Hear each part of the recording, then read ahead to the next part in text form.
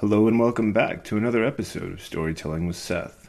This is episode number 70, and I'm your host, Seth Singleton.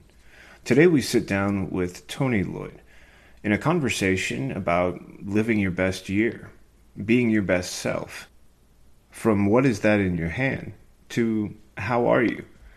Discovering the lost connections, how to plant a tree, developing a sense of agency, and making connections through shared values.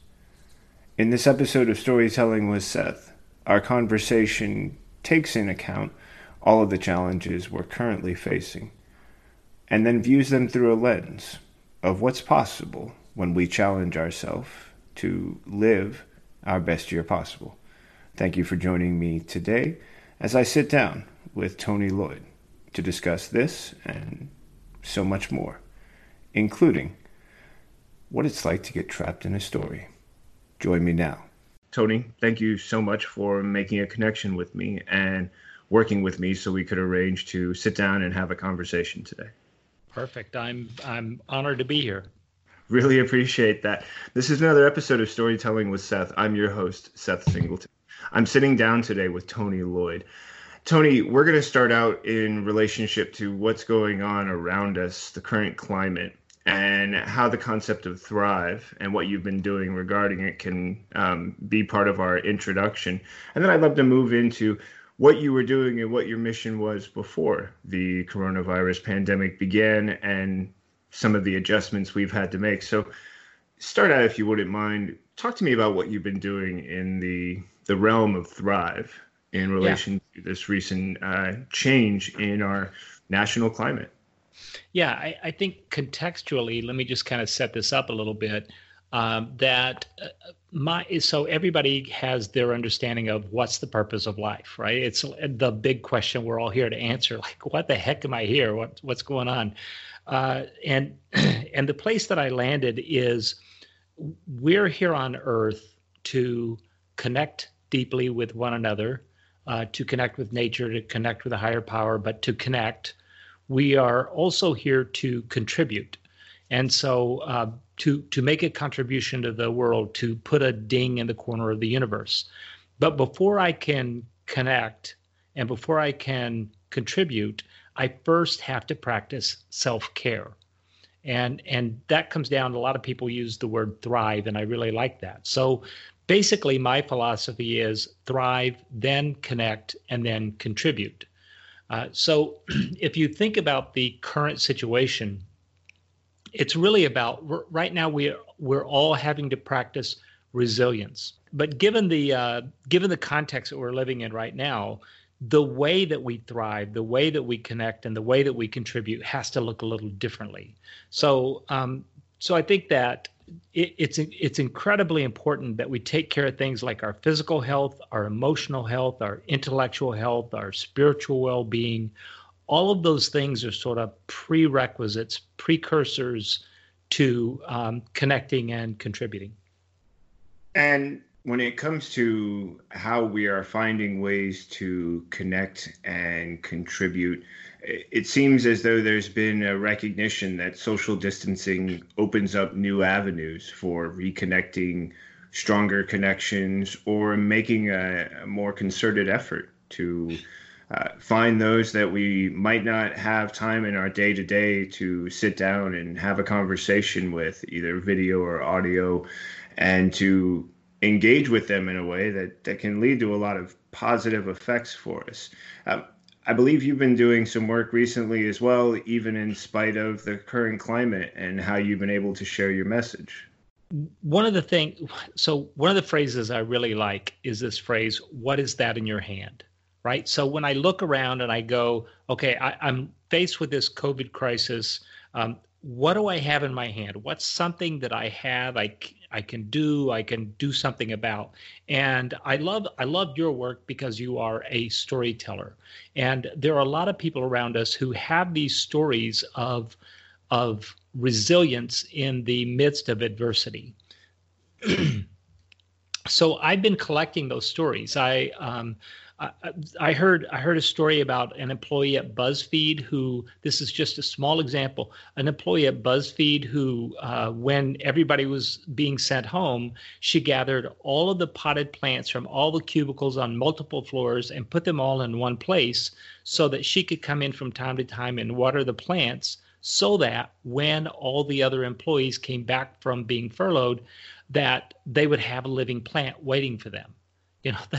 That is a good example of thriving. Or the whiskey distillery in Pennsylvania that they looked around and they said, what do we have in our hands? Well, we have a distillery. We could make hand sanitizers. So they retooled their system to make hand sanitizers. And then just today, I talked to a 10-year-old boy and his 8-year-old sister, and they are, away from school, can't go to school.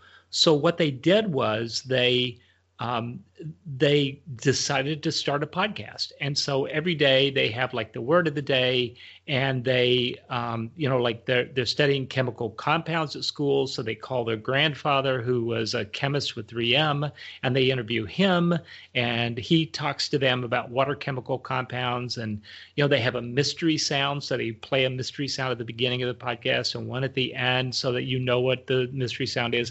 It's a really fun thing. And they're learning a ton, and they're learning storytelling, and they're learning, just basically how to be present when they're not physically present. And they're learning to be flexible, and they're learning all the skill set that is going to allow us to be successful as we move forward. So I think, that you mentioned something, that we're connecting now, maybe even more frequently. You may remember this, that people talk about September 11th, 2001, and what happened then. What I really want to pay attention to is September 12th. The way that we all came together, that, like we said, I've got to stop waiting to call my loved ones. I've got to do it right now. There's a little bit of a feeling of that in the air right now, given the situation that we're in. I do agree. I've found myself making a greater effort to connect with family. I recently recorded a podcast with an old colleague who is now teaching in Illinois. And that opportunity allowed me to have a great set of conversations that I don't normally get the chance to have the way I would like to. My sister has 3 kids. Scheduling a video chat with her and her husband and my parents can be so challenging. And yet this time around, it was something that was easier, simply because of how much closer we were and how much more comfortable it felt to stop in the middle of our day, feel like there weren't moving pieces around us that would crash into each other if we did that, and schedule a quick call 5 minutes from the suggestion, which in a normal day would seem absurd. I mean, our lives are planned to the minute in so many ways. Now, I'm intrigued that you brought up the idea of podcasting, because I know that that's something that you have some experience in. Right. Yeah, I have a couple of podcasts. I have one called Social Entrepreneur, and we tell positive stories from underrepresented voices focused on solutions. We have more than 250 episodes. We get about 500,000 downloads in over 180 countries. So it's been really successful. And then I recently launched the second podcast called Thrive, Connect, Contribute, and it's really about these stories of resilience in the middle of this chaos. I'm thinking of it as like the Moth or StoryCorps for resilient people. So yeah, I have a little bit of experience in podcasting.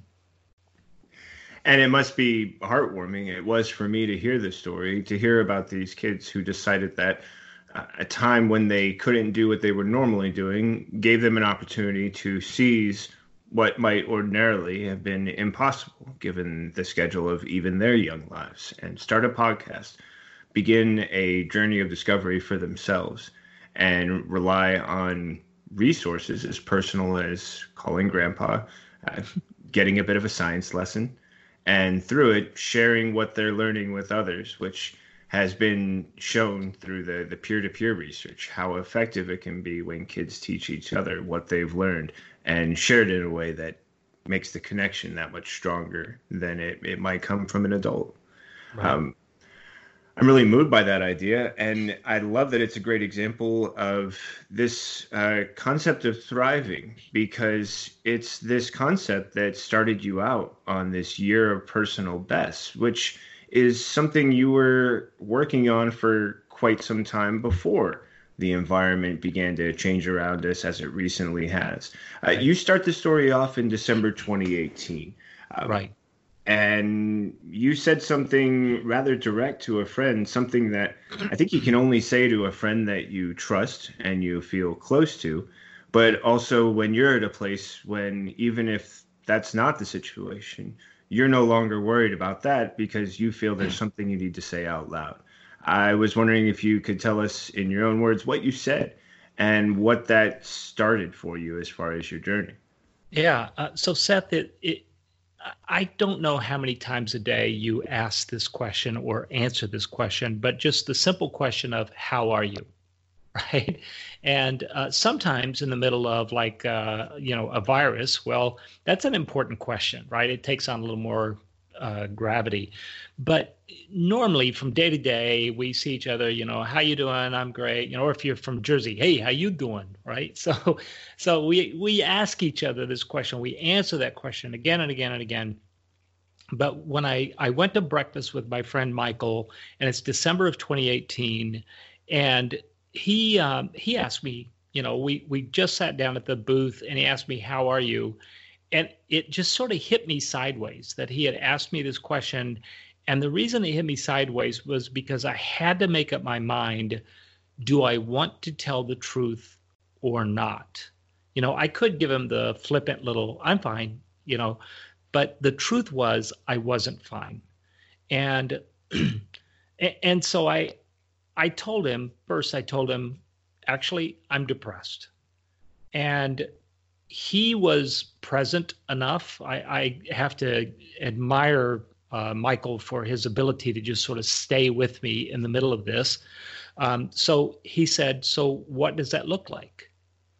And the words that came out of my mouth, they shocked me, and they certainly shocked him, because I didn't know I was about to say this. And what I said was, I don't think I want to be alive. And as soon as I said those words, there were two thoughts that simultaneously hit me. So one was I had to clear up for him right away. I just had to say, look, I'm not going to go harm myself. I'm not thinking about harming myself. And I'm not even sure I want to die. It's just, I don't get the point of all of this, right?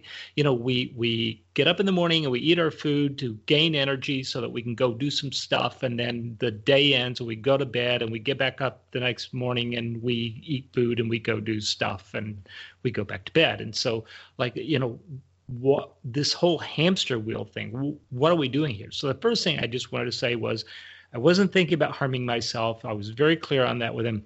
But the second thing that happened right in that moment was I felt immediately filled with shame and guilt, because I live a life of privilege. I mean, let's just start with this. I was born within the winning zip code, right? So just if you travel the world and you meet people who were born in other areas, you soon find out that just simply being born in the poorest zip code in the United States puts you way ahead of a lot of people in the world.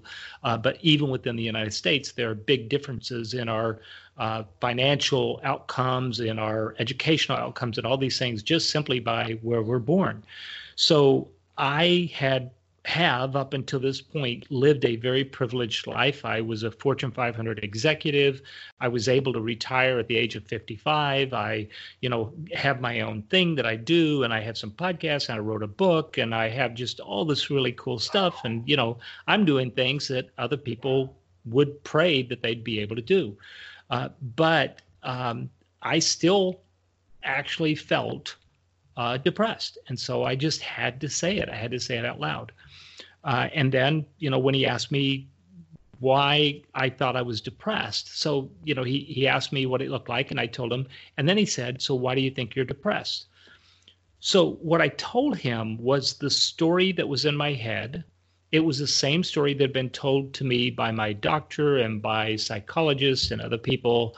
And I said, well, my level of serotonin is low, and because my brain is broken, and so I probably need to either take some St. John's wort, or maybe I might even have to take pharmaceuticals, and I need to do something to boost my serotonin level.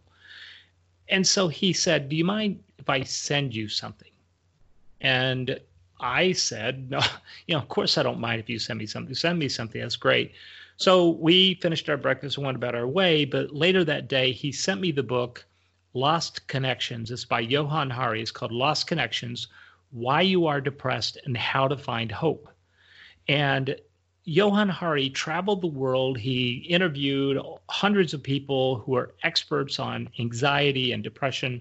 And what he finally landed on is that there are 9 causes of anxiety and depression, and only 2 of them have anything to do with your brain chemistry or your genes. And so what he found was, the name of the book, Lost Connections, is because he found that we are disconnected from a healthy ecosystem. And so by that, he means things like being disconnected from meaningful work, or being disconnected from other people, or from meaningful values, or status and respect, or even the natural world, or a hope for a better future, or even we're disconnected from our own trauma that we have gone through that we haven't processed yet. So so those are like 7 reasons. And then the last 2 are, well, there's some influence from your genetics, and there's some changes in the chemistry of your brain, and some people need a little help with that. But he really found, based on the best minds in the world, that a lot of what we think about anxiety and depression is wrong. But what it did for me was that conversation with Michael, where I just spoke out loud what I was going through, and reading this book, Lost Connections, it gave me a sense of agency. It gave me this sense that maybe I had some control over my destiny. So I made a decision in that moment that what I wanted to do with 2019 was, I just wanted to flip the script. I just wanted to change the narrative, and I wanted to use 2019 to live a year of personal bests. So what would my best look like in my physical, emotional, social life, my vocation, my finances, my marriage? I mean, you name it, in every area of my life. And I mapped out 10 areas of my life where I wanted to live my best year. And then I'll talk a little bit here in a second about how I measured how I was doing, and then what I did about it. But let me just pause for a second and see if you wanted to jump in there, or see if you had questions or comments or anything. Well, I do appreciate the fact that your friend, seemed to stay with you after you spoke this very direct message out loud. Yeah. And he did seem to point to a really interesting thing that I was curious about, which was that both you and your doctor were very clear on what the treatments were. Mm-hmm. But it seemed as though his assistance through providing this great book was to say, let's talk about what some of the causes might be as well. You're talking about the treatments, and that's great because that's how you can manage what's going on. But what's causing the problem that you're facing? What's causing the issues that are starting to arise within you, the challenges that you're now facing? And I'm really intrigued by that, because that's what led you to this book. And through that book, you were no longer looking at how can I manage the feelings that I'm having, but what's causing them? And why are we focused on the surface when in reality, if we look at this possibility, we can go beneath the surface, which is generally where the best stories really are, and look at what these causes might be. And I'm also intrigued because this loss of connection, especially in regards to an ecosystem, is something that we've heard before, but this presentation of it seems very unique to me, at least. And I was curious about how that not only attracted you, but perhaps which one of these ideas that he was giving, these 9 ideas, began, to sort of introduce you to the others, or which you developed a stronger connection with through your process of reading the book and discovering what these lost connections were. Yeah, yeah. You said it very well. It's looking at the cause, not the effect. I think about it this way.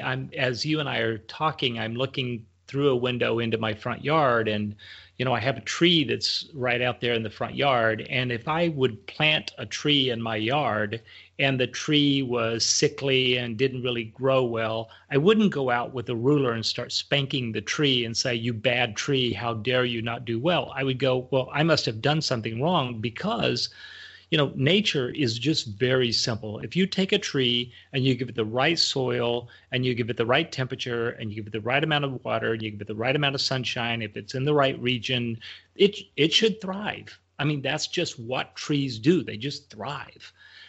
And the same thing with humans. I think if we stop beating people up for going through anxiety and depression, and we start saying, well, maybe there's some environmental causes here, or lifestyle choices or other things, whether it's being foisted upon them or if it's things that they're doing to themselves, that there is some way to break out of this ecosystem.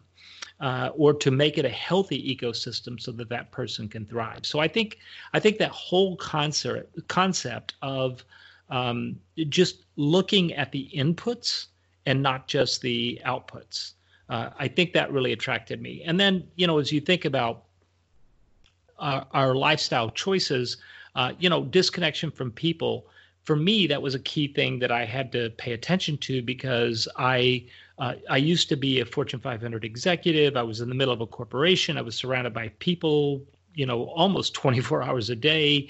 And when I left there and I started my entrepreneurial journey, I work from a home office. I'm just sitting here in my office, and the only other two interactions I have in a day typically is my wife Lynn and our dog Mowgli. So that pretty much covers my social life right there. So remembering to like I in 2019 I got a little more serious about running, and I ran with a group. And within group running, what you end up doing is you're interacting with other people, and you're out in nature, and you're connecting on all kinds of levels, and you're having, meaningful conversations. And so really it's about looking at kind of the holistic view of the ecosystem we're in.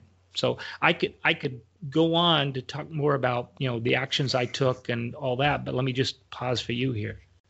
Well, I wouldn't mind, before we go into that, just getting an idea, if you could, because one of the things that I love about the introduction you gave about the kids who had the opportunity to start a podcast and share their understanding is that one of my favorite experiences is recognizing how I'm able to interpret something and then turn around and relate it to someone else. So you have the experience as a podcaster. You've had the opportunity to read this book, which we haven't, and you have these 9 ideas. If you wouldn't mind, would you possibly break down each one with just a sentence or two as it relates to you, or as you would like it to be best relayed to anyone listening right now? Because they might have caught them as concepts, but in order to ingrain them, there needs to be that personal connection. You clearly were able to make some of those, perhaps make all of them. And what was that personal connection if you were explaining it to someone else? If you had, just a moment or two and someone's going, yeah, but you just spouted out 9 words and I'm trying to get an idea of which one of those I was supposed to pay attention to. We can pause for a second and say, hi, let's actually just give you a meaning to go with each one of those phrases, each one of those words and connections. And then we can move out of there, because I feel like they were also extremely beneficial to what we'll be talking about. Yeah. So Johann Hari, he gives great stories in each of these chapters, but let me just kind of go through them. So when it comes to disconnection from meaningful work, he starts his story by talking about this guy named Joe who works in a hardware store, and he mixes paint. That's what he does. And he said he stands behind a counter. And now we're going to take a quick break to pay some bills with this word from our sponsor. and people walk up with a paint swatch, and he goes over and puts some dyes into a can of neutral paint, and he puts it in a machine, and it shakes it up, and then he hands it to the person, and then the next person in line comes up. And so it's take the swatch, mix the paint, next person. Take the swatch, mix paint, next person. And that just happens all day long. And when Johan had a conversation with this guy, he said, what do you really enjoy doing? And so once he started talking about that, his eyes light up. He goes, oh, I love to fish, and I really love deep sea fishing, and I'm really into that. I want to do that for the rest of my life. And you know what I'd love to do? I'd love to have a charter boat in the Florida Keys, and I'd love to take people out. And Johan listened to him and heard all that.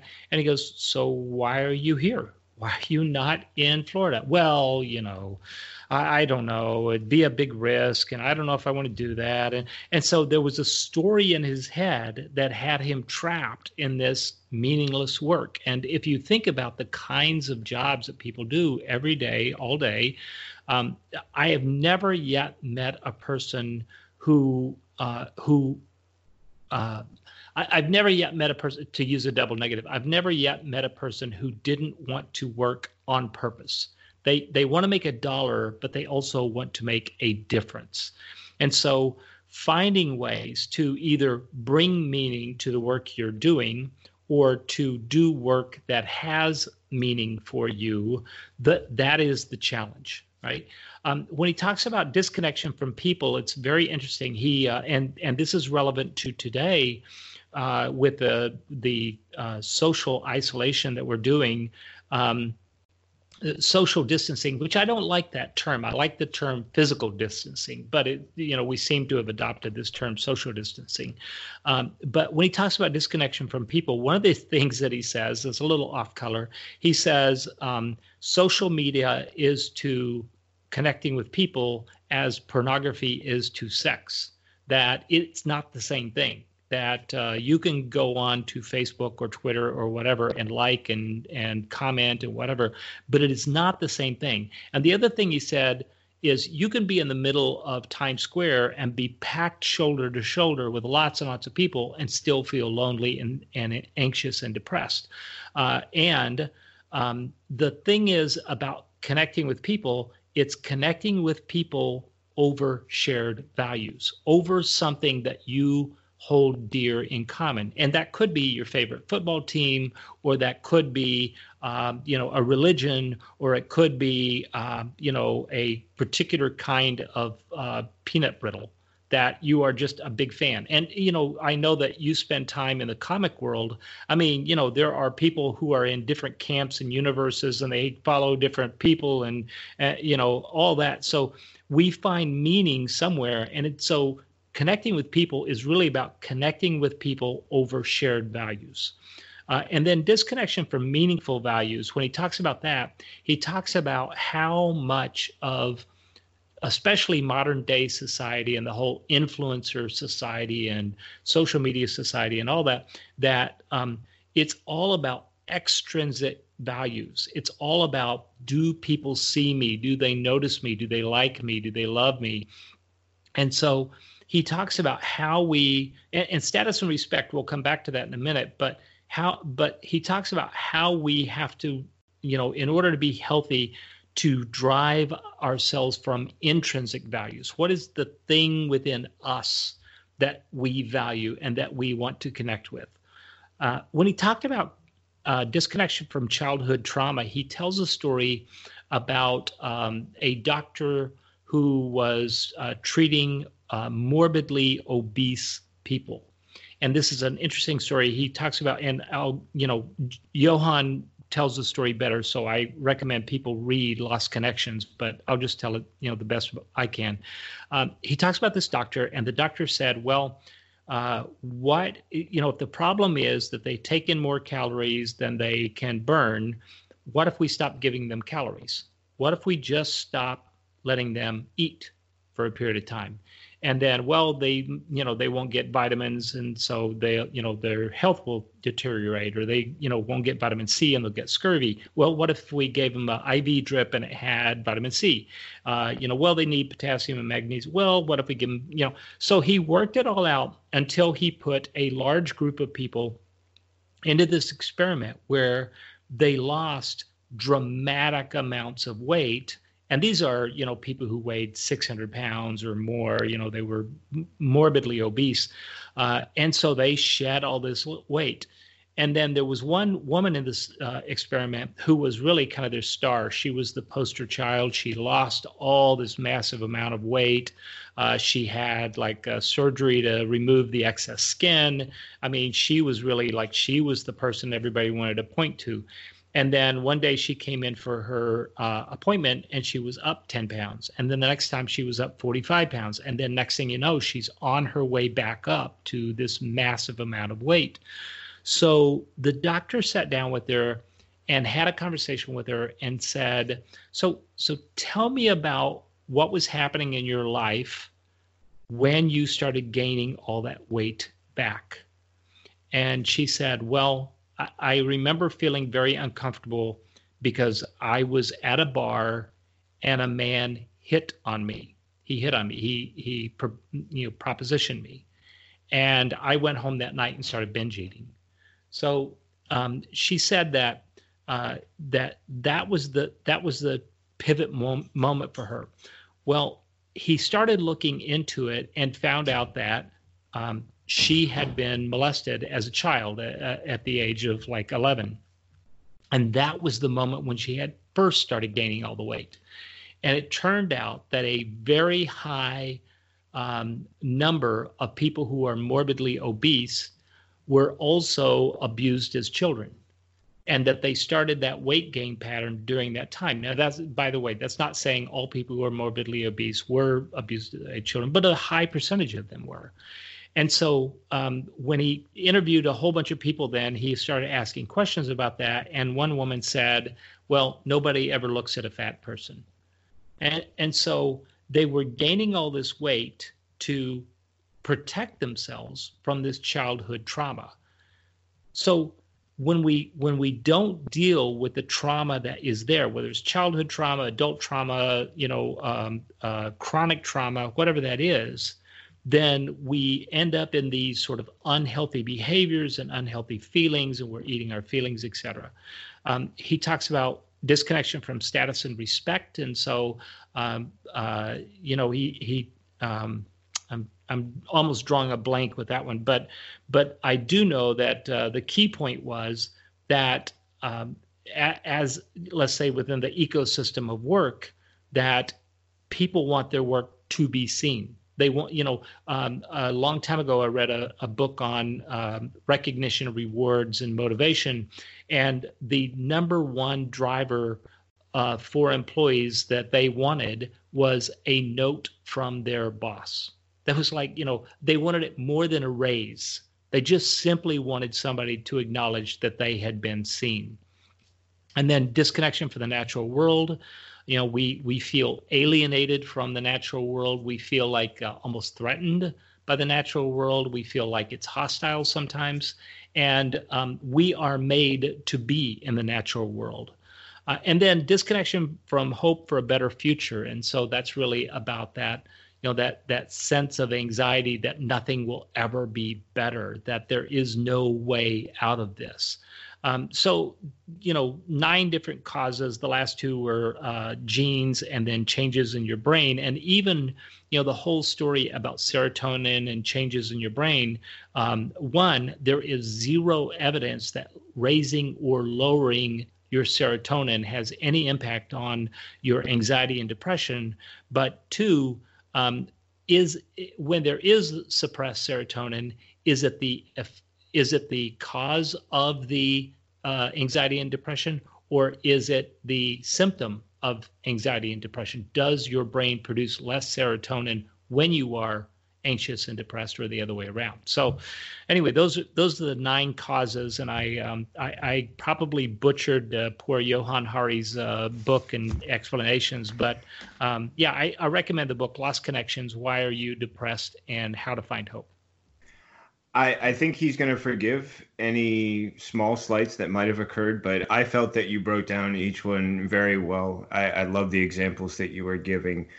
And I felt that each one has a very clear resonance that we can recognize just by hearing the concept and how it's visualized through your description, where it fits into our lives, because these are things that we can all recognize. And it's important that we do, because what we're talking about as part of this conversation is the idea of thriving. And when it comes to thriving, you are going to face limitations on your ability to thrive if these factors are obstacles that you do not work through, confront, or address in whatever ways are best. Now, keeping in context, as you pointed out, you're a Fortune 500 executive, you're a best-selling author, you're a TEDx speaker and coach. What sort of impact did this have that led you to approach the 2019, living your best self? And how does that work into this idea, which I really loved, which was the 3 focus areas and the 10 domains? So you've had this understanding after reading Johan's book. You can start to make a personal connection to these lost connections that he's describing. And you're looking at yourself, and you have this moment in your life where one phase, your executive phase, has, closed the majority of its chapters, or that chapter, that section, that act perhaps. And you're looking at this next stage, and you've had this realization, you've been given a source to begin referencing, and you look at yourself and you take on, say, for example, running, which you mentioned, and you didn't just run a little bit, you ran a lot. And from there, you began embracing these 3 areas of focus, these 10 domains. Build us from this discovery of the lost connections, as Johan describes them, your personal understanding, how it led you into running. And was running the first? Where did the sort of first steps occur? Where did the trajectory start to change? What happens after you've started to absorb a lot of this, internalize it, and try and express it? Right. So again, it really gave me a sense of agency. That this conversation with my friend Michael and reading Lost Connections, it really helped me to understand that if the problem that I'm dealing with is anxiety and depression, and if, let's say, 7 out of 9 of those I have some control over, right? That and by the way, I just want to again emphasize, I come from a position of privilege, and so how my best might look, let's say financially or in other ways, is going to look different than somebody else's. And yet we each have the ability to control something. And I think in the middle of the crisis that we're in right now, or in the middle of any trauma, regaining a little bit of control, it helps build our resilience. So finding something that we can steer, that we can grab, that we can do something about. So I think that was important for me. The first thing was I had to decide, I had to decide that I had some measure of control over this. The second thing I had to decide, though, was, okay, I made this decision to live my year of personal best, but that just brings up all these other questions, like, what would my life look like if I was thriving? Or, how would I even know if I was thriving? Or, what am I going to measure, and how do I measure it? And then once I measure it, what do I do with it? So I have this self-assessment that I'm using, and it has these 3 areas, thrive, connect, and contribute. And within each of those 3 areas, it has a total of 10 domains. So 4 in one area and 3 in the other 2. I literally have a self-assessment with a little slider bar that I can now slide to the right or slide to the left. And I could say, okay, on a scale of 1 through, actually I use 1 through 12 because you can do quartiles that way, 4 quartiles. So I built a little quiz that I give myself. And so I can slide it to the left or slide it to the right. And I could say, for example, in my physical health, how do I think I'm doing? And this is just a self-assessment. It allows me to just sort of say, am I happy with where I'm at on this? And then I have a little description on the left-hand side at the 1, and I have another description on the right-hand side at 12. And so I can just slide these slider bars back and forth to sort of self-assess myself. And what that does then is it produces for me a spider graph. And I don't know if you know what a spider graph is, but if you picture a spider web, and if it had 10 different stalks going off in different directions on the spider web, 10 different legs, then the web may be very high out to the edge on one part or dipping down low in the other part. So I create this spider graph from the answers to those questions. And so in Thrive, I measure myself on my physical, my emotional, my intellectual and spiritual well-being. And Connect is about relationships. So my social relationships, my marital, in my case, or in my significant other, and then parental or familial, if you want. If you're not a parent, then how am I doing within the context of the family? So those relationships. And then Contribute really is about the impact that I can have in the world. So my vocation, what am I doing within the work that I do that makes an impact? Financial, do I make enough to support myself and my family? And then we have enough to give a little time and treasure to other people. And then avocation, which includes hobbies, but it also includes the causes that I work towards, or the things I volunteer for, or, time, talent, and treasure going towards something like that. So those are the 10 domains, and they're within these 3 focus areas. And once I measured myself, then I looked at the trends and I go, okay, so what do I see as the trends in my life? And then for every one of those areas, I set goals. And for every goal, I put steps along the way with measured in time. So I said, for example, in my family, okay, I have this number of people that I want to be connected to. I want to make a phone call to this person this often. I want to send birthday cards in the mail, which is just, who gets a birthday card in the mail anymore? And so I want to do these certain things. And so I made a schedule, and I have all these steps along the way. And then I implemented that. And the results are pretty astounding. Now, not only do I do this sort of slider self-assessment, but in everything that I can measure, I did measure. And so let's just take, physical, because it's easier to measure that. How do you measure emotional or spiritual? Those are a little squishier to measure. But in physical, we have all kinds. I mean, we are the measured generation. We have fitness watches and apps and all that.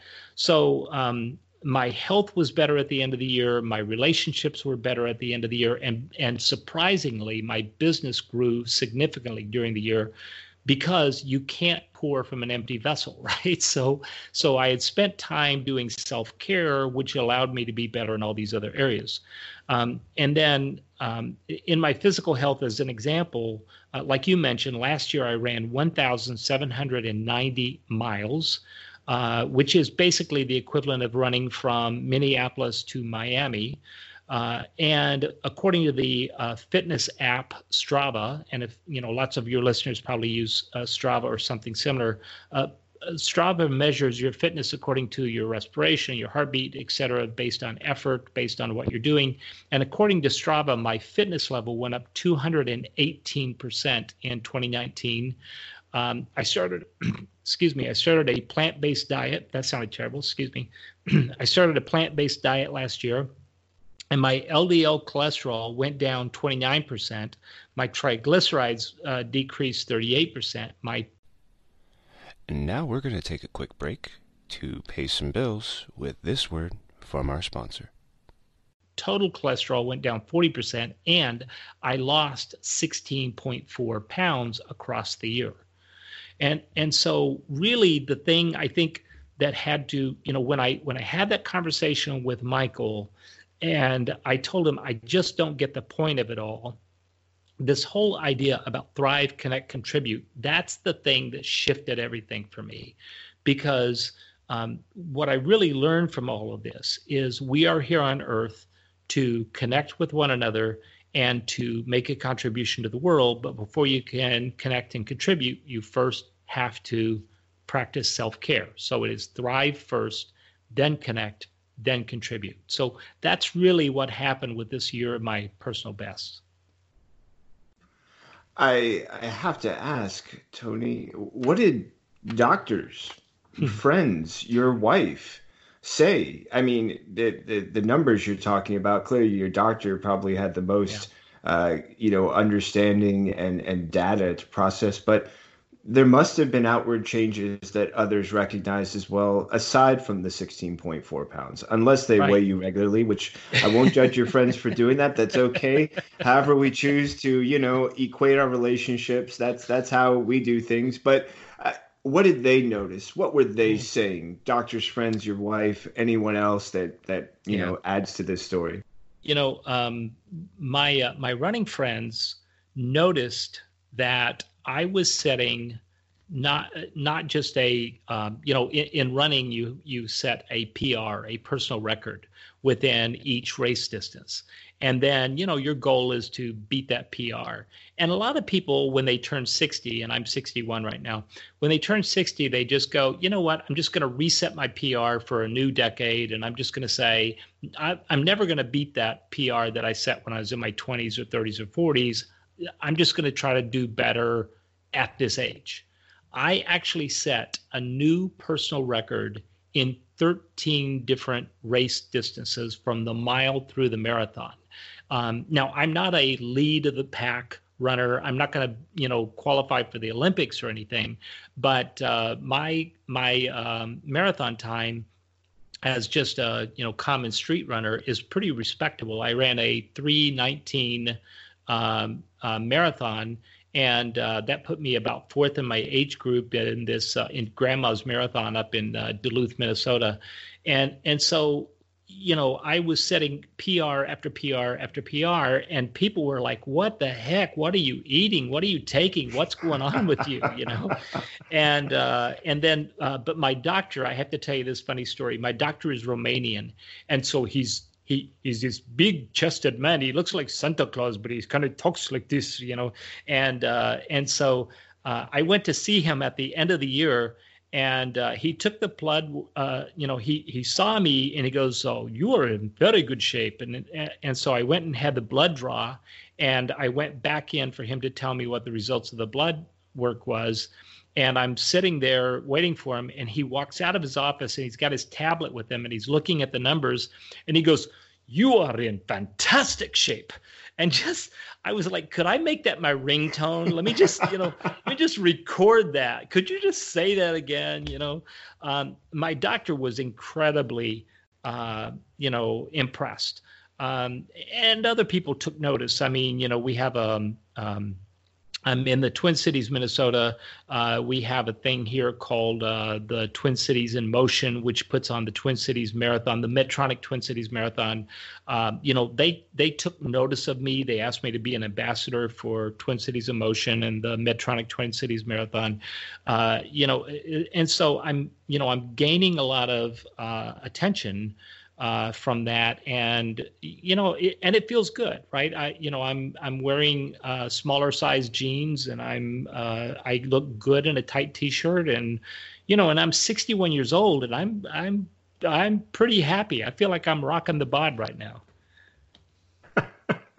That's got to be a wonderful feeling. I love the story from your doctor. I think that's something that you did record it as your ringtone, right? Or is that still a missed opportunity? Okay. No, that was a missed opportunity. No, yeah. Yeah, exactly. But I do love the fact that people were able to see this and recognize it. And I'm also intrigued by the fact that you not only challenge yourself to set personal bests in one category or two, but am I getting the number correct? You said 17? No, in 10 different areas. 10. But I on the race on the race distances, on 13 different race distances. So from the mile through the marathon. So the 1 mile, the 5K, the 10K, the 15K, half marathon, 20K, 25K, all the way up through the marathon. So that was, it after a while, it kind of became a little bit of a pressure because people were noticing that I was setting a PR. And then they're like, oh, so you have a race this weekend. You're going to set another PR? It's like, dude, man, come on. When's enough going to be enough? Right. Let's talk about what my goals are. I'm going for my goals. I'm not trying to impress you or show you what I can do this time around. It's what I can do. Right. If you notice, I appreciate it and I'm thankful. Yeah. And also at the same time, you were able to take on other challenges. The plant-based diet has developed quite a following. We've seen changes in the most unlikely places like fast food restaurants. Right. I can honestly say if you asked me 5 years ago whether or not I thought that is something I could find at a Burger King or elsewhere, I would have just chuckled and said, maybe in a different country. And yet I find that it's something that is growing with popularity. What did this have to do with you lost connections? Where did the plant-based diet fit in? Was it just about your overall well-being, health, and improvement? Or did you also see this as a way of making other connections, like our lost connection with nature? Right. You've hit it right on the head. You've hit the nail on the head. That's exactly it. I like to set you up, buddy. I want you to do well. Yeah, thank you. No, actually, last year in 2019, in the middle of all this, I was trained as a climate reality leader by Vice President Al Gore. And so, in thinking about all that, preparing for that, one of the things that causes a lot of greenhouse gas is land use and agriculture. And so if the rest of the world continues to come into the middle class and, they start adopting the American diet, we're going to need 6 planets to support all of us. But we only have 1 planet. And so for me, I had been thinking about this for a lot of years for various reasons, about kindness to animals, about, my health and well-being, but also about climate change. And it was just like this trifecta came together with those 3 motivations. And I made a decision that I was going to go plant-based. And I adore my wife, and she and I are just fantastic partners. And yet this did cause some tension for us, right? Because, she tried moving to the plant-based diet with me, but she has, she's pre-diabetic, and so too many carbs, and she spikes her blood sugar. And so we had to figure out how we were going to eat differently, how she was going to eat low carb and I was going to eat plant-based. And then, and now we make a big batch of chili, except we are doing it in 2 big pots, and she has meat in hers and I have just vegetables in mine. And so it's complicated our lives in a lot of ways. And, if she has leftovers, I'm not eating them because, I'm not eating what she's eating. So in a lot of ways, it made our lives harder and it caused a little bit of tension and conflict. But she's a great partner, and we just figured out a way to do that together. So it was a little bit of a challenge, yet at the same time, it was worth the journey. I can actually relate to that when my wife on a few occasions has tried different eating or health routes. And one includes paleo. I'm the cook. I should probably lead off with that. I do all the cooking. My father taught me to cook at a very young age. My mother encouraged it. In her mind, this was how I was going to be a great partner to a future wife.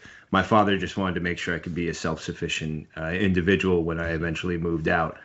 And as the cook, I had to also recognize that when these changes occurred, if I'm helping to cook for you, I'm probably going to end up saving a lot of time for myself and just eat similar things, make larger portions so I can enjoy this often. And sometimes the change like paleo would work in some areas, and other times I would find myself going, I am not feeling sustained. I need to add something to this for my own benefit. And finding those compromises has always been one of the benefits of being with a partner.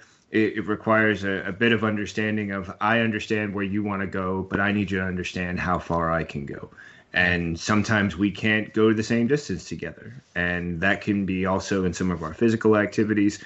Some days I've got it and she doesn't, vice versa. One of us is saying to the other one, you can push on, but I'm going home. Right, and I'll catch up with you later because this is as far as I can go. So I love the idea that, this was something that you made a choice about. And it was actually something that you had to work through because you have a partner and your lifestyle changes are going to impact that partner as well, and how your relationship, manages, navigates, works through whatever complications can arise. If you don't mind me going back just a little bit, though, can you tell me more about your training with Al Gore and what led to that opportunity to take on a role in climate, one that included his instruction? Yeah.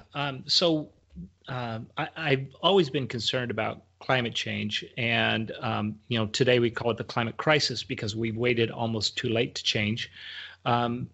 So that's been on my mind for a very long time. And Seth, probably a little bit like you, I am like this encyclopedia of different ideas that I love to think about and work on and all that.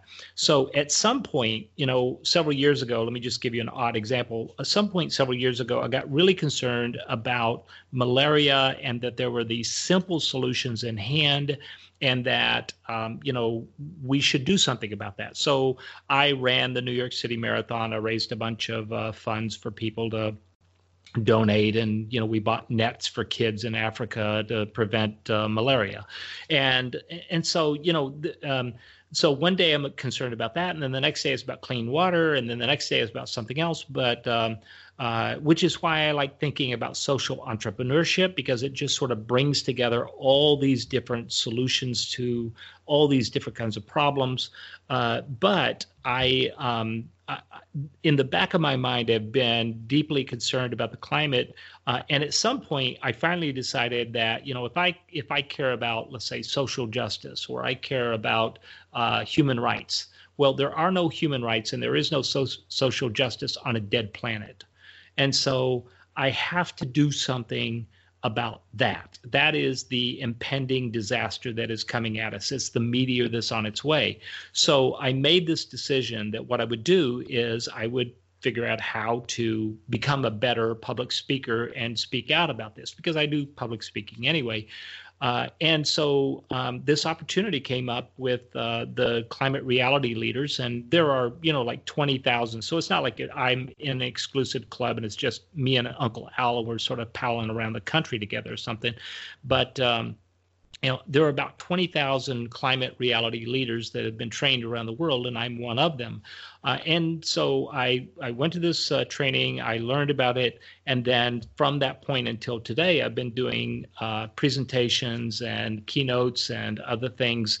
And now I'm doing webinars and stuff from home, where I'm talking to people about the reality of the climate crisis. And what has been really interesting for me is that I have been going out I live in Minnesota, so I've been going out into rural Minnesota, into counties that voted, 65% or more for President Donald Trump.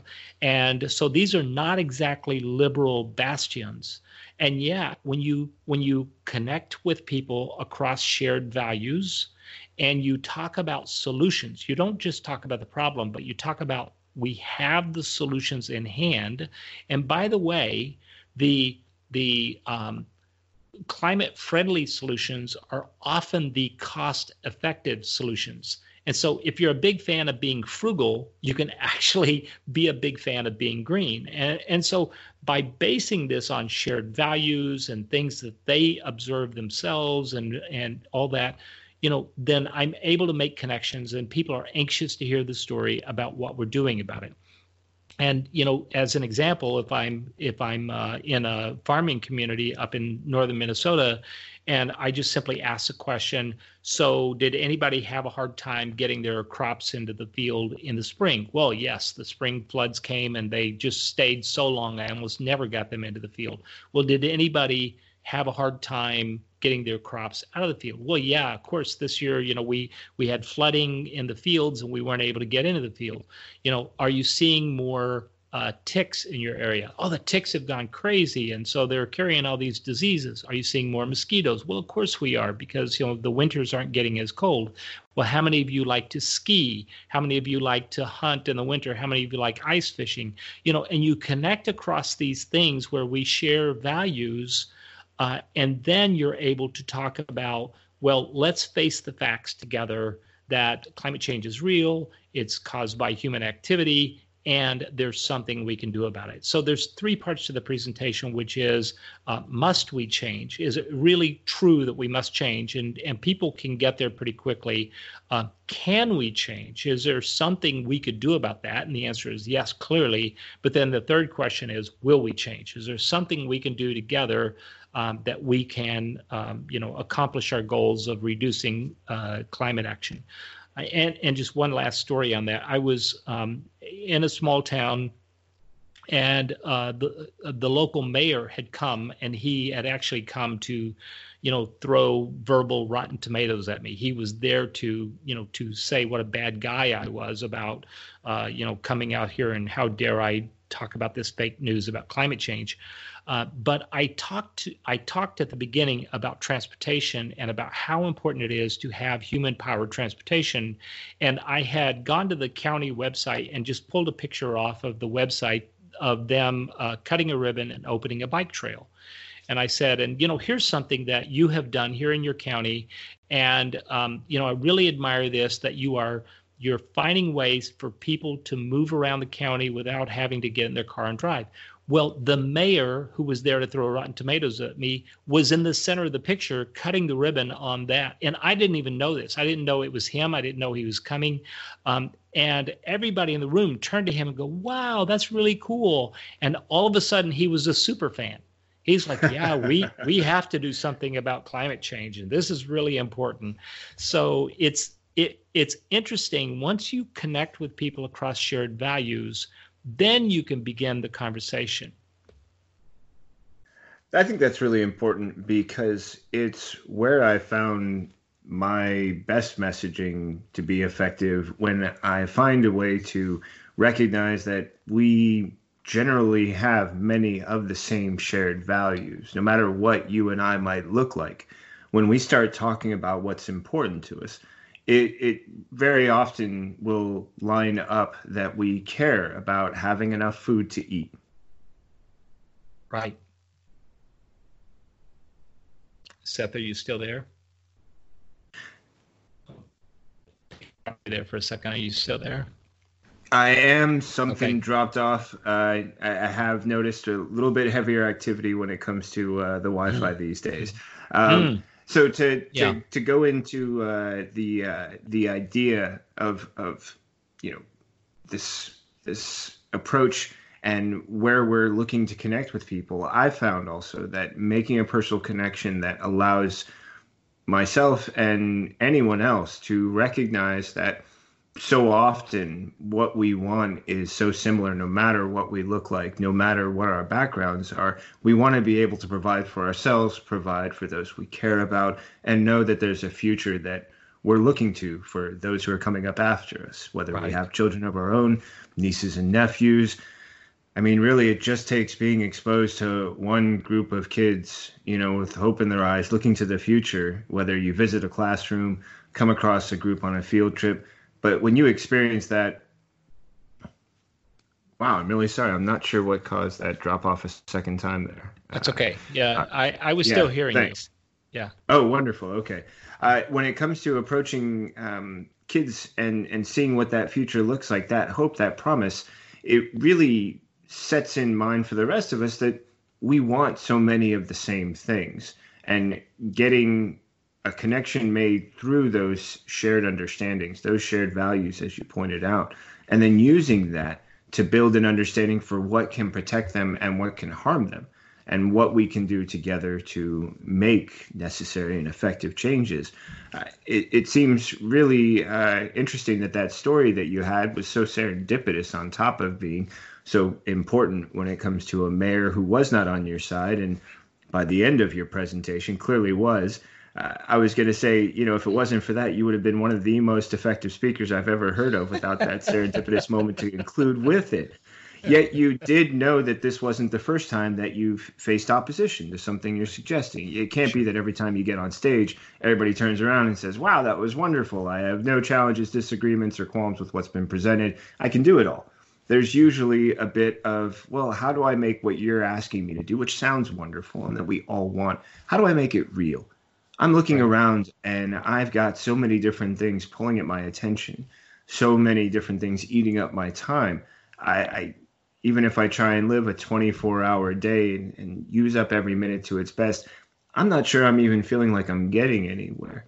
And that sensation can prevent that moment of stopping, reflecting, and considering just what might be possible with a little bit of effort, with a little bit of consideration, with perhaps just enough quiet to hear your own thoughts long enough to get past the doubts, conflicts, obstacles that are the natural response. So you've experienced what this can be like before when you're trying to share your message, and yet you have so many great examples of how you've been able to use it in your own life. Have there been testimonials you've been lucky enough to share, or that you would like to include today, that of someone who was on a similar path or that saw your experience and took on a journey of their own? Yeah.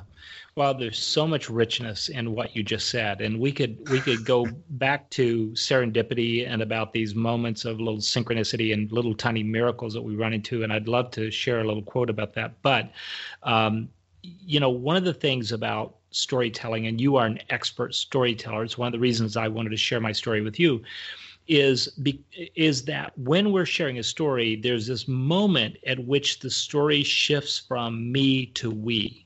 That there's this sort of call and response thing where we, somebody said this, and I don't remember who first said it, said, I am redeemed by the act of sharing. Right. And so in 2019, I went through this experience where I lived my year of personal best. And I, at the end of December of 2019, I started trying to write a blog post about all of this.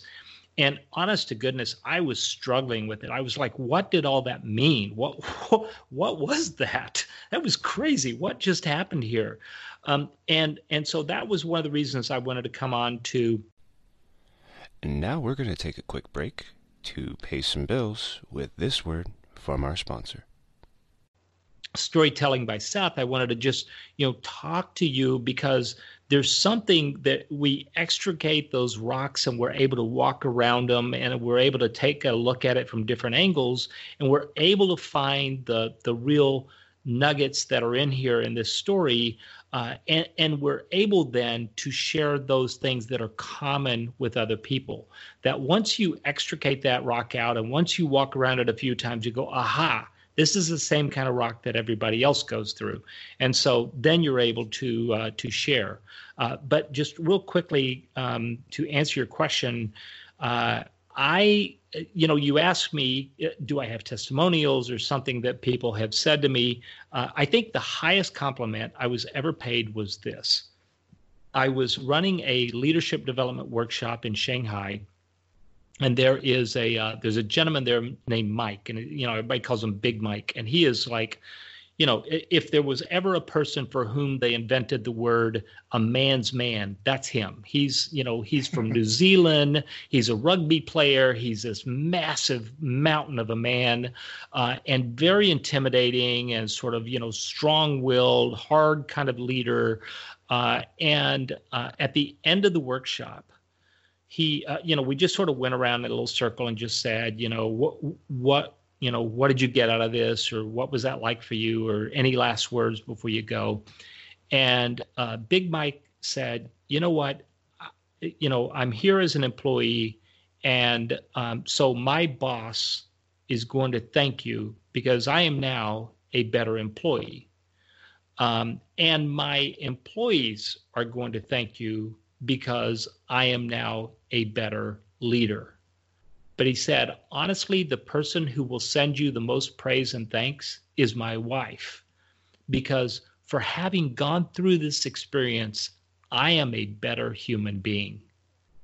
And it was like, past the hanky, man. I mean, we were just, like teared up, and I've never had anyone give a compliment like that before or since. And so, as as a storyteller, those are the moments you live for, that you live for this moment where you say, I was able to extricate this rock from me. I was able to walk around it and find the things that are common to all of us.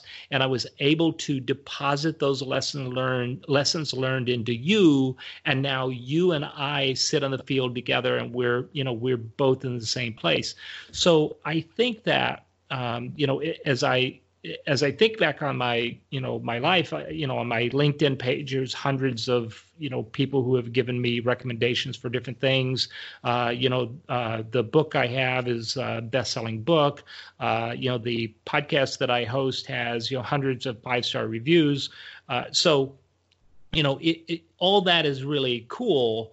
But what really matters is face-to-face with one human being who just says, you moved the needle for me. I really love that story. Big Mike is someone I think I would love to sit down and have a conversation with as well. I'm sure that what he was able to express to you in that moment is a snapshot of everything he experienced, not only leading up to that statement he made, but afterwards, and the experiences he went on to have and sort of reflect on because of the wonderful time that he had sitting down with you and going through a process of change. I'm moved by it because it reminds me of one of my favorite stories, and I love to steal this one from a TV show. If you recognize it, feel free to chime in. If you don't, I'll say it at the end. But the story goes, a man is walking down the street and he falls into a hole. And while he's down there, he sees a priest walk by, and he calls up to the priest, "Hey, Father, you help a guy out. I fell down this thing and I just can't get out." And the father says, God will provide. I'm going to give you a couple of Hail Marys, but I have to be somewhere. So a little bit longer, he sees a gentleman he recognizes being a doctor. "Hey, doctor, if you have a moment, I'm stuck down here. I know you. Can you help me out?" He's like, "You're going to be in a lot of pain. I can write you some prescriptions, but I have to see a patient." So then he sees a buddy walk by. And when his buddy walks by, he goes, "Hey, pal, it's me. I'm stuck in this hole. Can you help me out?" And the buddy looks down and he goes, "Hey, no problem." And then he hops down in the hole. And his friend looks at him and goes, "What'd you do? Now we're stuck in here together." And the pal looks at him and he says, "Yeah, but I've been in this hole before and I know the way out. Come on, let's get moving." And it sounds like you've been able to show people that, yes, I know what I'm asking is difficult, but I've been there. And no matter what, I may have started my journey in one direction. The place that I'm at now is a place we're all going to reach or have reached. Here's how we come from this place and move forward. And I love the idea of telling your story in a way that shows someone the way that they can discover the same things, not just from your example, but also from the knowledge that someone they know has been there, can answer their questions, provide the support, and share whatever insights they might have gained along the way. Sounds like that's something you were able to do for Big Mike. Sounds like probably the best testimonial I have heard in quite some time. And I was really impressed that you took the time to share it with us on this moment. Thank you. I'm also really moved by this idea that you weren't able to do that until you focused on the concept of practicing self-care, how you had to get yourself there first. And that's something that I think is really important for people to understand, and you've done a great job. It reminds me also of Joseph Campbell and his concept that we are each a universe, which is something that struck with me. I was raised in a very conservative Christian home. And there, the idea is, you have to share a message that can bring others a salvation that can lead to saving the world. which is a wonderful idea in one respect. But at times I was challenged in my own ways through my own growth and belief. And along that way, I had to come to an understanding that no matter what belief system I adhered to, before I could do anything for anyone else, I had to take care of myself. And if I was going to have any impact on the world in a positive way, I had to start with me because, as Campbell pointed out, which I always love this idea, we each contain a universe. We each contain a world. Through the course of our lives, we populate it by being a son, a daughter, a brother, a sister, eventually becoming a spouse or partner, later a parent, potentially an uncle or aunt, and then later on into a senior status as a grandparent, great uncle. So many different roles that by the time it's done, the world we've created is one that can be shared with others. And in the process, if we can kind of save the world that makes us who we are, then we can turn around to others and say, so this is something I've discovered and I'd like to share it with you. And I really enjoy the way you brought together not only this idea of self-care and what it was able to do for you in creating this message, but the impact of sharing with someone like Big Mike and how through these steps you're able to begin practicing this idea of thriving and how it feeds very well into this idea of the advocacy, the avocation, the causes part of the hobbies and causes that you talked about in your 10 domains. Now that you've had the chance to experience so much of this, you're now simplifying it into this great idea of thrive, connect, contribute.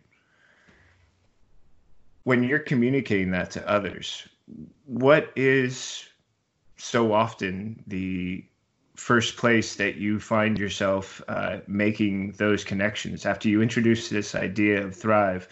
Where do you start from as you begin sharing this message anew and anew? Do you take a new idea? Do you take what you've been learning recently? Or is it something where you know that there are ways we can always connect and that starting there is one of the best ways that you can introduce your idea?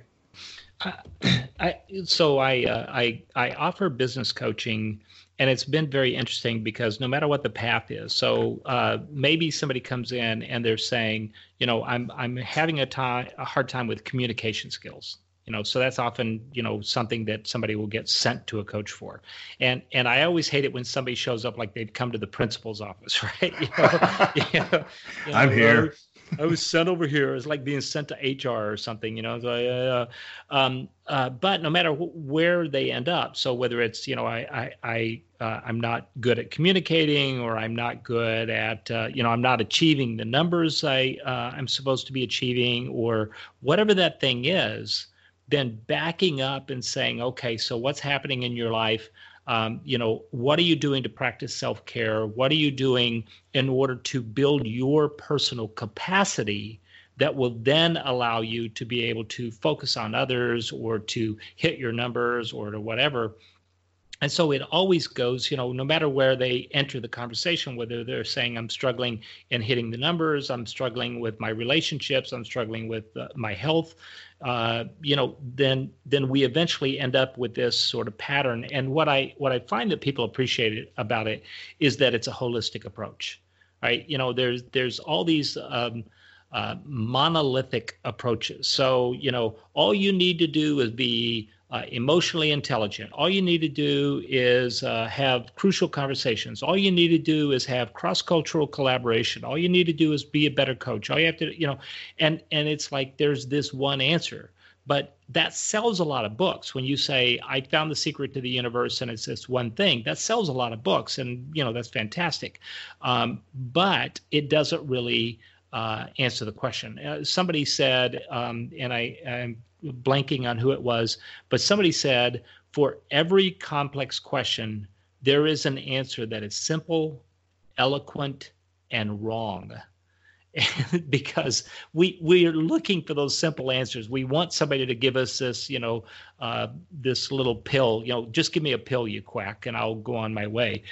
So I think that no matter where people come into it, once I introduce them to this idea of thrive, then connect, then contribute, it seems to resonate with people. And it's just, and I have to tell you, I will look back 5 years from today and look at everything I'm saying today and be horribly embarrassed. And I know that because I can look at everything I was thinking 5 years ago, and I've grown enough since that point that I'm embarrassed that I thought that back then. So hopefully 5 years from now, I'm going to look back at this and be embarrassed that it was just so incomplete, or I had such a blind spot, or I didn't get something right. So I'm not claiming to be the prophet or that I've got the answer or I've figured life out or whatever. I'm just saying, here's a pattern that works for me, and let's see if it works for you. And I offer people this self-assessment. They can take it for free. And then once they get through the self-assessment, I actually, for new coaching clients, I give them I start them off for free. And then once they decide, yes, I'm somebody that they want to work with, then we go with that. And, I charge them a monthly flat fee, and we see each other, multiple times in a month, as much as they want. I'm always available on online or, through a phone call. But it all begins with that groundwork of really understanding, where am I at in my own opinion. Don't even worry about the 360-degree feedback right now. Where am I at in my own opinion? Where are the gaps, and what do I need to do to close those gaps?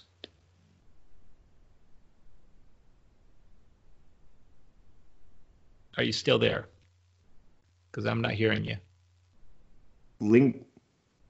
Okay, I can hear you now. I just heard you. Wonderful. I think the thing that thank you. There was a little bit of break there. I think the thing that I'm going to come away with is that it probably has to be a comfort once people realize that they don't have to be anything when it comes to sitting down and starting their coaching with you. They don't have to prepare in any sort of way. In fact, they can just walk in the door as themselves, because that sort of raw honesty is allowing them to work with you as completely as possible, instead of just working past whatever resistances they might have put on while trying to make themselves their best selves before they meet with you. When they come in, there's an opportunity to simply be the person that they are right now and get into honest, truthful assessment, one that's based on the authenticity of your approach. And from that, once they've sort of embraced that idea, move forward with all the ways that they can recognize where they are and how they can make the changes going forward. It sounds like you personalize the measurements in a lot of ways, much like you were able to personalize the measurements for yourself. I can only imagine how important that is, and what that can be like to sort of put their growth and development and goals in their own terms. Yeah. And I can only imagine that, through that, you're able to then let them know that you're not asking them to adopt a system that makes them learn a new vocabulary or set goals that don't align with who they are, but get a better understanding of who they are and who and where they want to be, which is something we all like the idea of, but finding someone who can actually do that has to be the biggest challenge. What I love also is that right now you're giving people an opportunity to access your best-selling book if they simply reach out to you and make a connection. Now, I do love the bit of addendum you've provided, which they have to mention my podcast, which I'm okay with. But the idea that I like is it's not like you're hoarding this away somewhere, locked in a vault with a secret key code, and in order to get access, you have to get past the gatekeeper. There's no gatekeeper. There's simply someone saying, make contact. Let me know that you know what we're talking about, and this is something that you want to engage with me about, and the book is yours. Was that always something you were thinking about? Did you come across the approach of just saying, hey, I've got this thing I can give and I'm ready to give? Yeah. So the story of the book, just very quickly, a few years ago, we decided to do a crowdfunding campaign for a new project I was working on. And I talked to somebody who's an expert in crowdfunding. They said, make sure, your friends are going to give to the crowdfunding just because they're your friends. But make sure that you have some kind of, reward or enticement for people who want to support you, who don't know you, but they might get something that they want. And that something should be something very personal, something that only you could give. And at the time, I had been podcasting for a few years. And so I had been collecting the key pieces of advice that people shared with me at the end of each episode. And so I would always just say, what's something you would pass along? And they would tell me. And so I had a spreadsheet, because I'm a spreadsheet geek. And I had a spreadsheet where I had been capturing that key piece of advice. And so one day I just sat down and I sorted through it. And I'd put a category in a column beside each of those key pieces of advice. And then I sorted the spreadsheet. And it turned out that there were only, of all the first 150 people that I talked to had only given me 10 key pieces of advice. They'd just been saying the same things again and again. So I thought, we're onto something. So that's what I did. I wrote this book, and it's called Crazy Good Advice. Let me try that again. Crazy Good Advice, 10 lessons learned from 150 leading social entrepreneurs. And so it's things like, engaging with empathy and building something that lasts and shifting at the system level and how to find funding and persisting or pivoting or both. And so in these different 10 different chapters, it's a highly illustrated book. But when we got finished with the crowdfunding campaign, we gave it away during the crowdfunding campaign, for people who, as a thank you gift for people who donated. But at the end of that, we had this book in our hands. So we're like, well, what do you do with the book? I guess you put it on Amazon. And I put it on Amazon, and it turned out to be a #1 bestseller. And so it shocked me. It shocked my wife. But it's a fun little book. It's only 182 pages. It's filled with illustrations and pull-out quotes, and it's easy to get through. It's easy reading. There's lots of air and space in the book, but it's a great book. It's still selling right now. You could go on Amazon and you could buy it for $20, or I think right now it's on sale for $14.95 or something. But if somebody will send me an email, and we'll make sure that we give that email correctly here in a minute. But if somebody will send me an email and just mention Storytelling by Seth, I will send them a book free of charge. Now, if they want a paperback book, then they'll need to cover the shipping costs. Or if they want the ebook, I'll just send it to them for free. I'll just send them a link, right? So, so that's it. But the way that they get that is my last name is unusual in the fact that it's spelled with one L, and it's the word Lloyd. Now, often you see the word Lloyd spelled, and it's two L's. So my name is Tony Lloyd, TonyLoyd with one L. And so to get the book, just send me an email, tony@tonylloyd.com, and I will send them Crazy Good Advice, 10 Lessons Learned from 150 Leading Social Entrepreneurs, if they will mention that they heard me on Storytelling by Seth. That sounds great. You've heard it straight from the man himself. Please be aware of the fact that if you're thinking of Christopher Lloyd or another Lloyd that's spelled with two L's, you will be journeying into unfortunate territory. But if you remember that it's simply one L, then you will be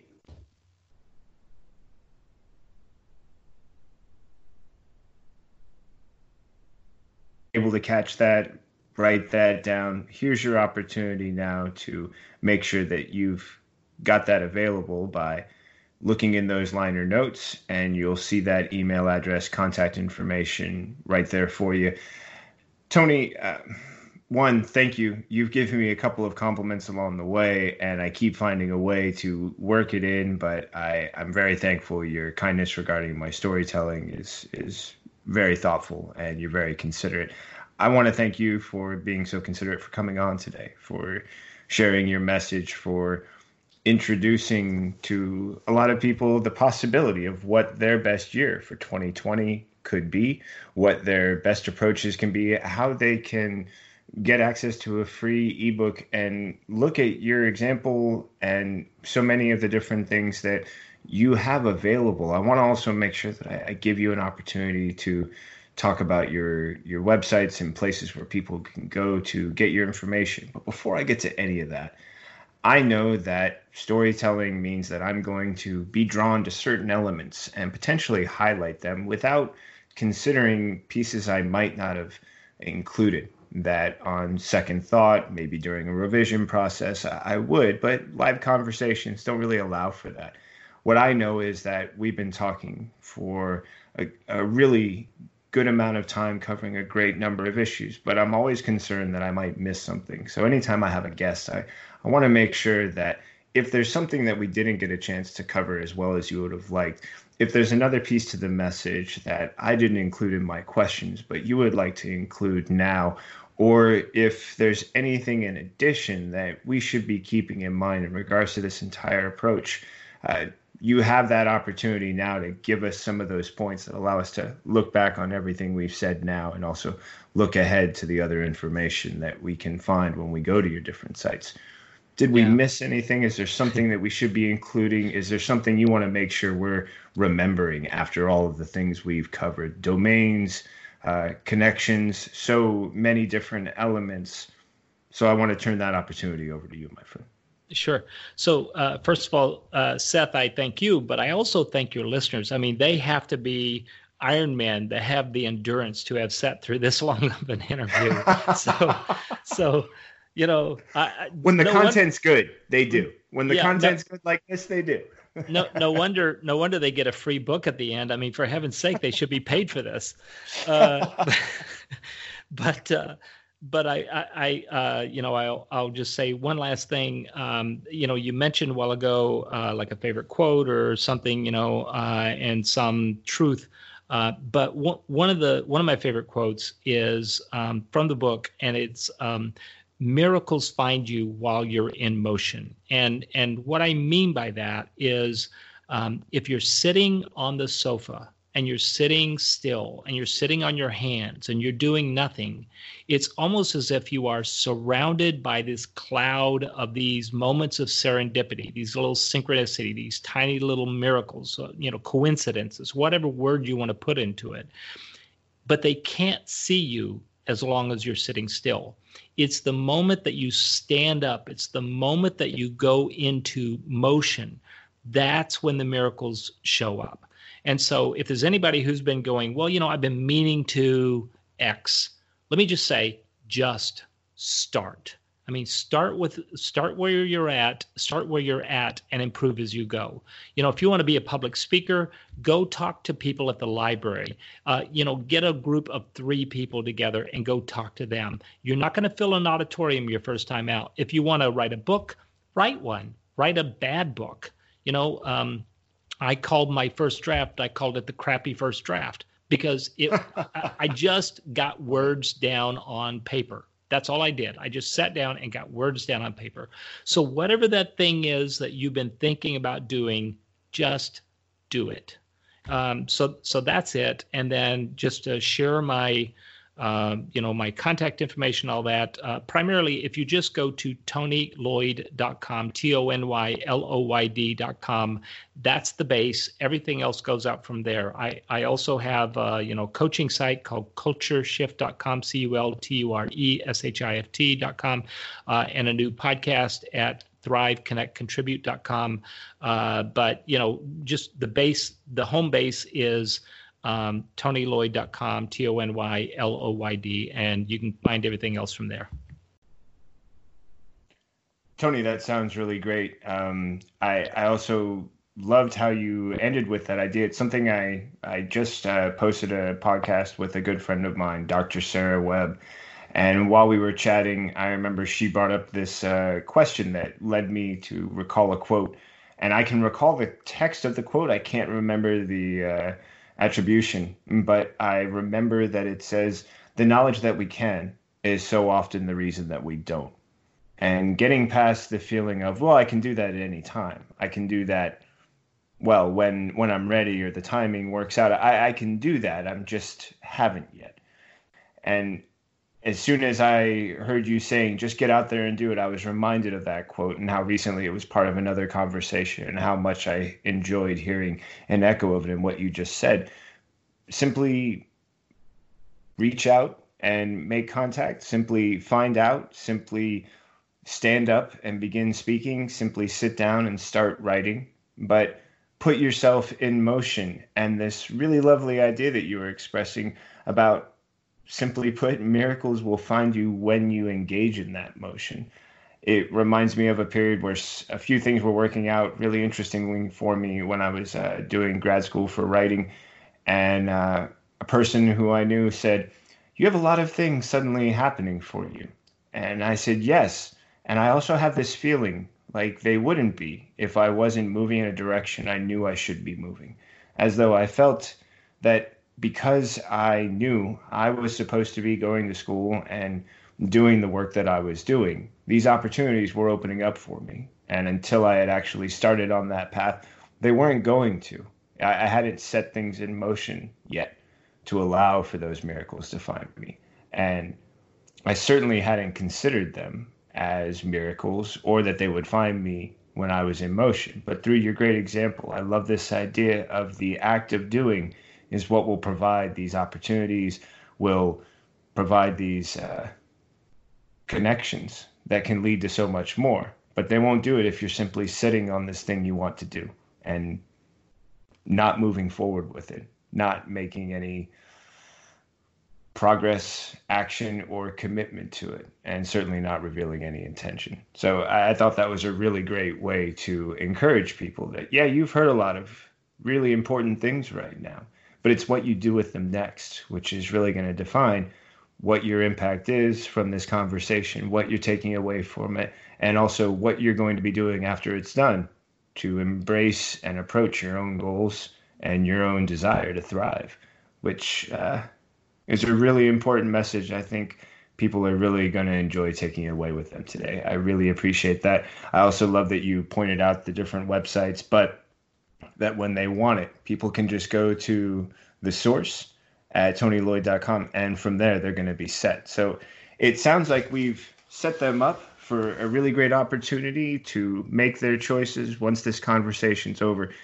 I really enjoyed having you on today, Tony. I thought I had an idea of this conversation, and generally I like to think I do, but it's the discoveries along the way of what the conversation actually is and how I can learn so much more than I was able to just from learning about your website, doing my own research. But the conversation, the discoveries from Big Mike to so much more, it really was a great conversation. And I love the way that it embodied so much of what you were talking about with this idea of thrive, of living your best self, and also about finding the ways to do that. So thank you, Tony.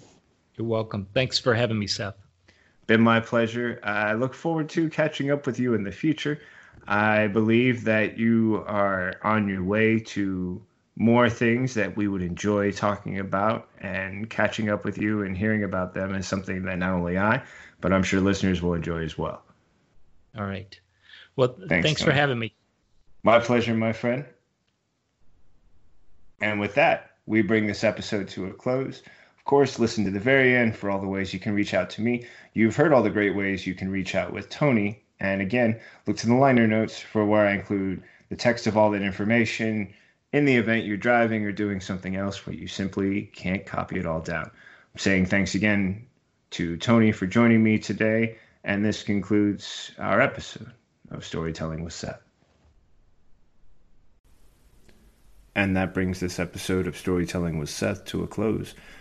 I'm going to once again thank Tony Lloyd for sitting down with me today and sharing so many great insights. I thought that Trapped in a Story would be my favorite part, but it was hard to single out just one favorite when there were so many gems that we were able to explore and discover.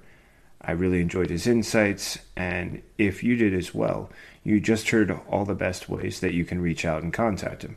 Of course, you can also look for all that information in the liner notes. Should you have any problem finding any of it, please don't hesitate to reach out and find me. And when it comes to doing that, I try to offer you as many options as possible, whether it's Instagram as Seth the Writer, Twitter as One More Singleton, my website and Facebook pages, both appropriately named Seth Singleton Storyteller, here on Storytelling with Seth, or even with my Gmail at sethsingleton@gmail.com. If you'd like to go for an adventure, you can just type my name, Seth Singleton, and the word story into your search bar and see which platform comes up first or which you choose to engage with me. And then leave me a message and tell me a story about how we're making this connection, why it's important, and what you have to say to me, and maybe what I have to say in response. I look forward to all the ways we can connect and share. And more importantly than anything, if you think you have a story that belongs here on Storytelling with Seth, those are all the best ways to find me. Share it with me, and hopefully we can get your story here.